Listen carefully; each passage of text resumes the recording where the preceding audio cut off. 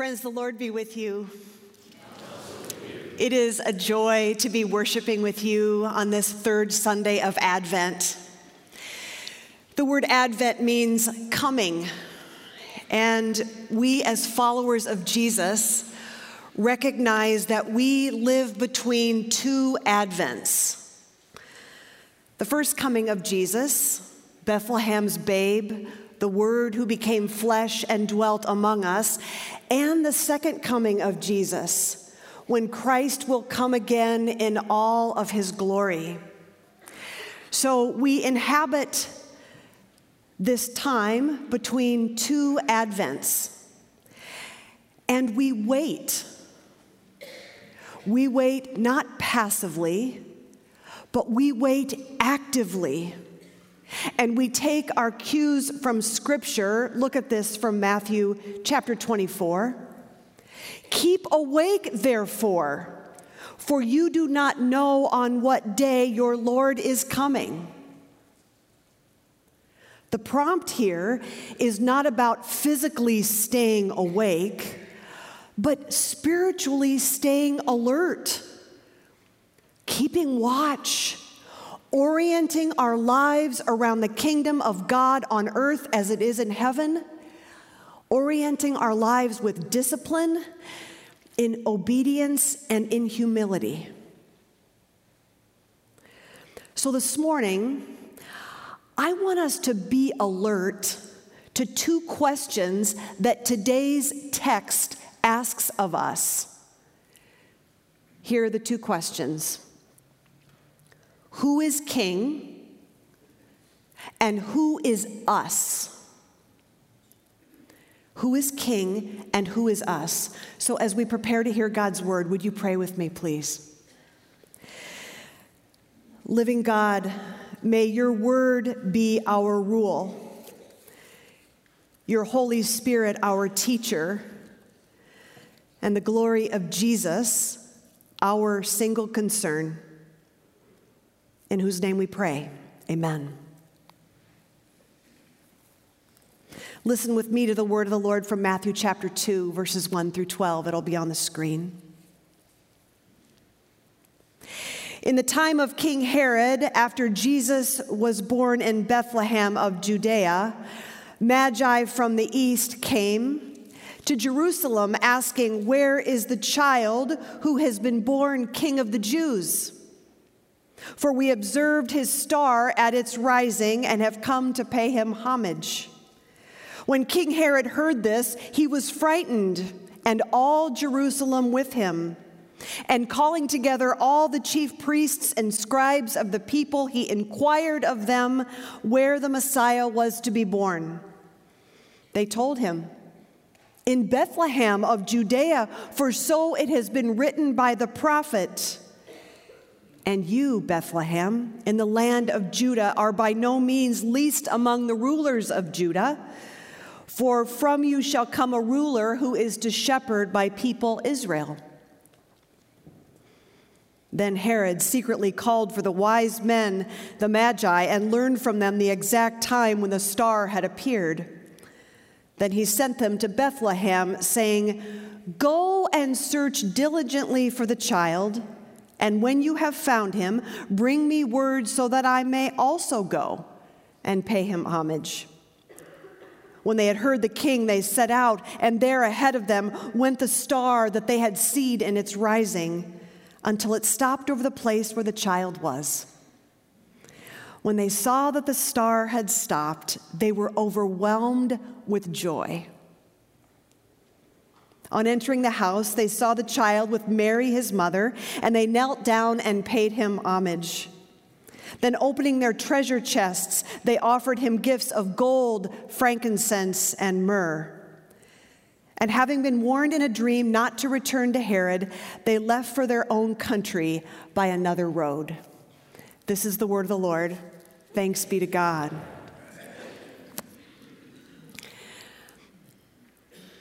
Who is king? Listen again to the text.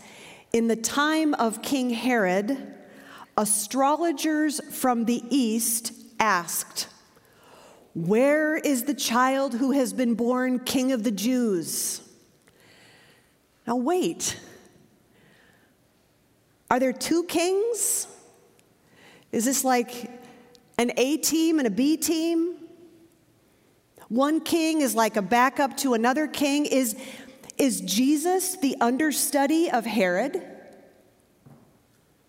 After all, Matthew tells us in the time of King Herod, time appears to be ordered by Herod's kingship.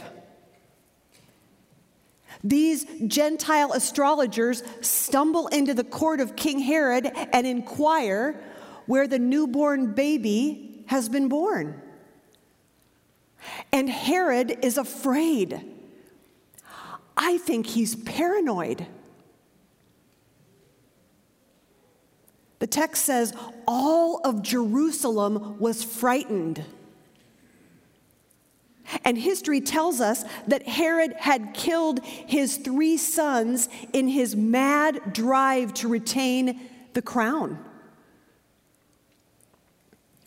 So you can about imagine what these naive magi, when they ask, hey, where's the king? That they kindle a suspicion in Herod. And as we learn later in Matthew chapter 2, Herod's appetite for control of this crown, is partially satiated with the slaughter of innocent baby Bethlehem boys in order for him to keep the crown.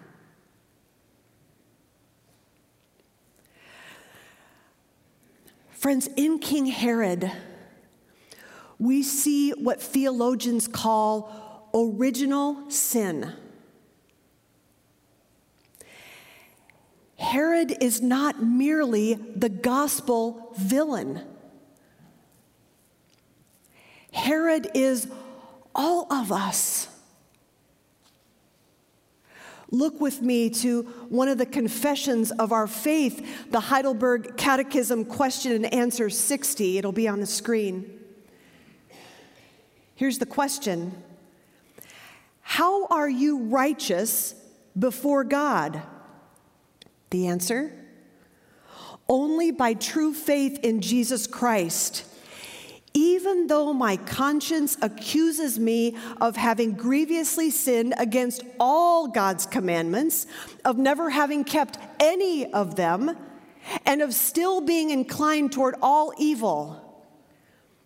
Nevertheless, without any merit of my own, out of sheer grace, God grants and credits to me the perfect satisfaction, righteousness, and holiness of Christ, as if I had never sinned nor become a sinner, and as if I had been as perfectly obedient as Christ was obedient for me. All I need to do is accept this gift with a believing heart. In the person of King Herod, we see the reaction of human nature to Jesus and to the kingship of Jesus. It's rebellion. The confession says, still being inclined toward all evil. This is why the Apostle Paul says, why do I keep doing what I don't want to do? Because if Jesus is Lord, if he's the true king, then we are not. Someone else is at the center of the universe. I am not. You are not. And Herod's response to a center of the universe other than himself is dis-ease, disease, sin. The Apostle Paul says in Romans 1, for the wrath of God is revealed from heaven against all ungodliness and unrighteousness of people who suppress the truth of the God-given knowledge of God in creation. It's not just Herod. It's all of us.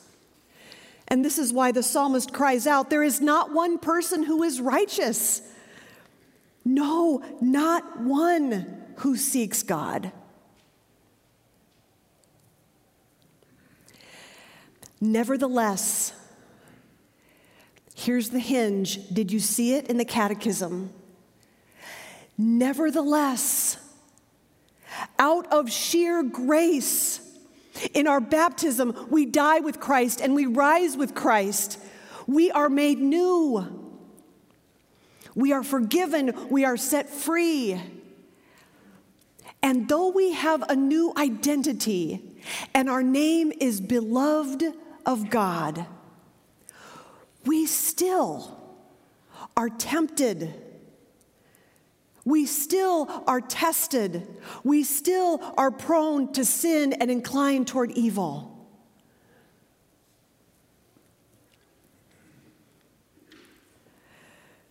Who is king? Here's the second question. Who is us? In Matthew chapter 1, Matthew opens his gospel with Jesus' family tree. 42 generations from Abraham to Jesus. 42 generations, 4 foreign-born women are named or are hinted at in the genealogy.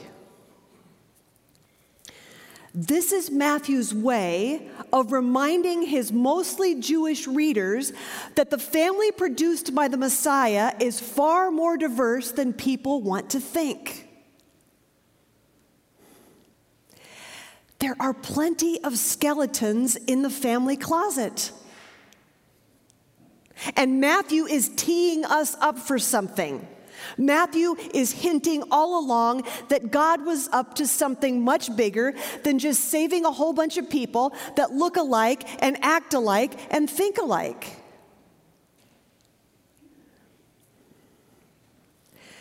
Because the pinnacle of the family tree is Emmanuel. The very end of Matthew chapter 1. And you shall call him Emmanuel, which means God with us. So if Emmanuel means God is with us, then just who constitutes the us part? Who is us? Cue the Magi. These Gentile astrologers whose quasi-religion is as overtly condemned by Scripture as their foreign nature. Yet, they are at the head of the gospel according to Matthew. Here they are, a welcome presence at the bedside of Jesus. Here they are, included in the us of God with us, like Tamar and Rahab and Ruth and Bathsheba in Jesus' family tree. Friends, here's the irony.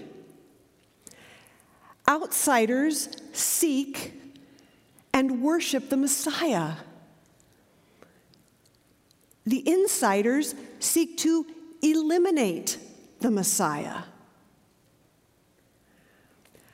By placing the Gentiles in this story and in the genealogy of Jesus, Matthew reminds us that God, the God and Father of our Lord Jesus Christ, is God of all people. Lest we forget how Matthew's gospel ends. It ends with the Great Commission. Go, therefore, to all the nations, teaching the gospel. It ends with the Great Commission to the nations, but it begins at Christmas with an invitation of the nations. Who is us? And this is a cool part of the story. The Magi are led to Jerusalem by a star. You get this? They're led to Jerusalem by a star, but Scripture leads them to Jesus. Listen, the text says, "And calling together all the chief priests and the scribes of the people, Herod inquired where the Messiah was to be born. And they told him, 'In Bethlehem of Judea, for so it has been written by the prophet.'" Friends, the star does not lead the Magi to Christ. They meet Christ by way of Scripture. Look at Martin Luther's sermon. Look at this. To have Scripture without the knowledge of Christ is to have no Scripture. Christ is completely wrapped in Scripture as the body in swaddling clothes. So too do we. In the written word, we meet the incarnate word.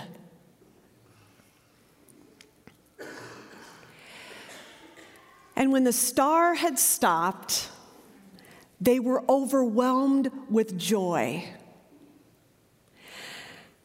Here, Matthew gives us a clue for our Tuesday mornings and our Thursday afternoons. We do the work of the star because in just a few short chapters, Jesus will tell a crowd on a mountainside that they are the light of the world. So don't keep your light hidden, but let it shine for all people to see. When they saw the star, they were overwhelmed with joy.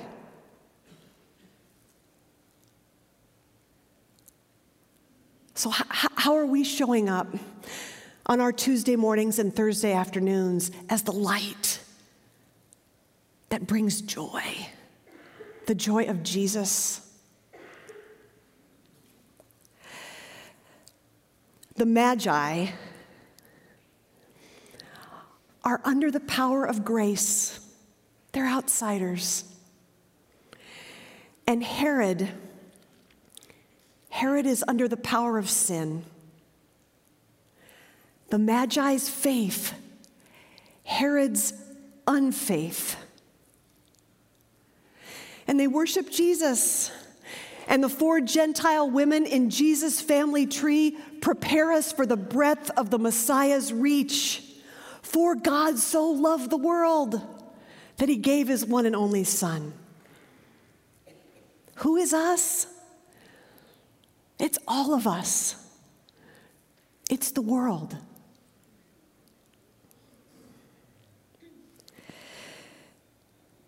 And the text says that after having worshiped Christ, the Magi went home by another way. Apparently, an encounter with Jesus means not only a new spiritual reality, they worshiped the Christ, Emmanuel, but it also means a new social reality. They went home by another way.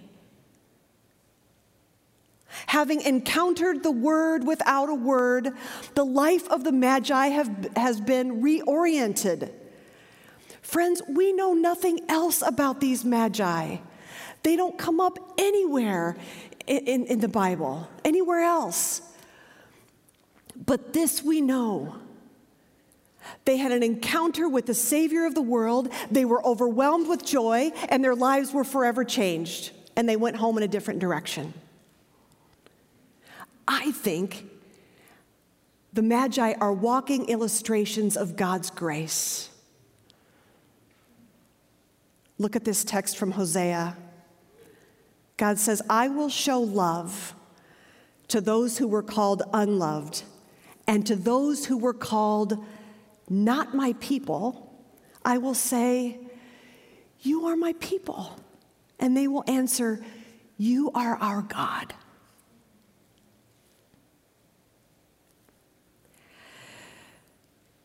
Herod reveals to us what human nature through sin has become. The Magi reveal to us what the sinner through grace may become.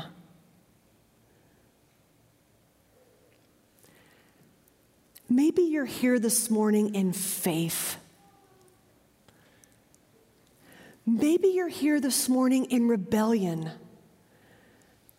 maybe you're a little bit of both.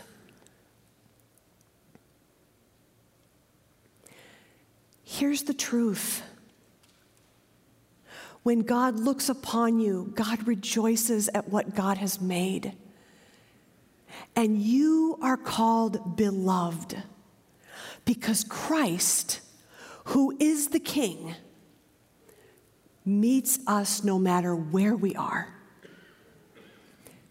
Because the us of Emmanuel, the Christ, is all of us. In the name of the Father, and of the Son, and of the Holy Spirit. Amen. Would you pray with me, please?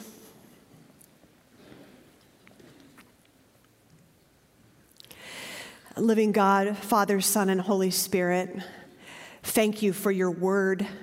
It is our nourishment. It is our food for the journey. We recognize, Lord, that apart from you, we have no good thing. And I pray for those this morning, Lord, who are in a stuck place. Maybe there's an ache in their heart so deep. Maybe there is a pain of such longing that they can't see past the dark. And so I pray, Lord, by your Spirit, would you wrap them in the grace that fanned the flame of the Magi to walk to Bethlehem and to be overwhelmed with joy. Would you use Christ Memorial Church as a light to this community and to the nations? And would a generation yet unborn come to say, Jesus Christ is King, because of the brothers and sisters here in this body today? Lord, fan the flame of your Spirit in this place, both in this Advent season and beyond, so that the world would know there is one true King, and it is you, Jesus, whom we worship. We love you. In the name of Jesus and for his glory alone, amen. And let's stand and respond by singing together.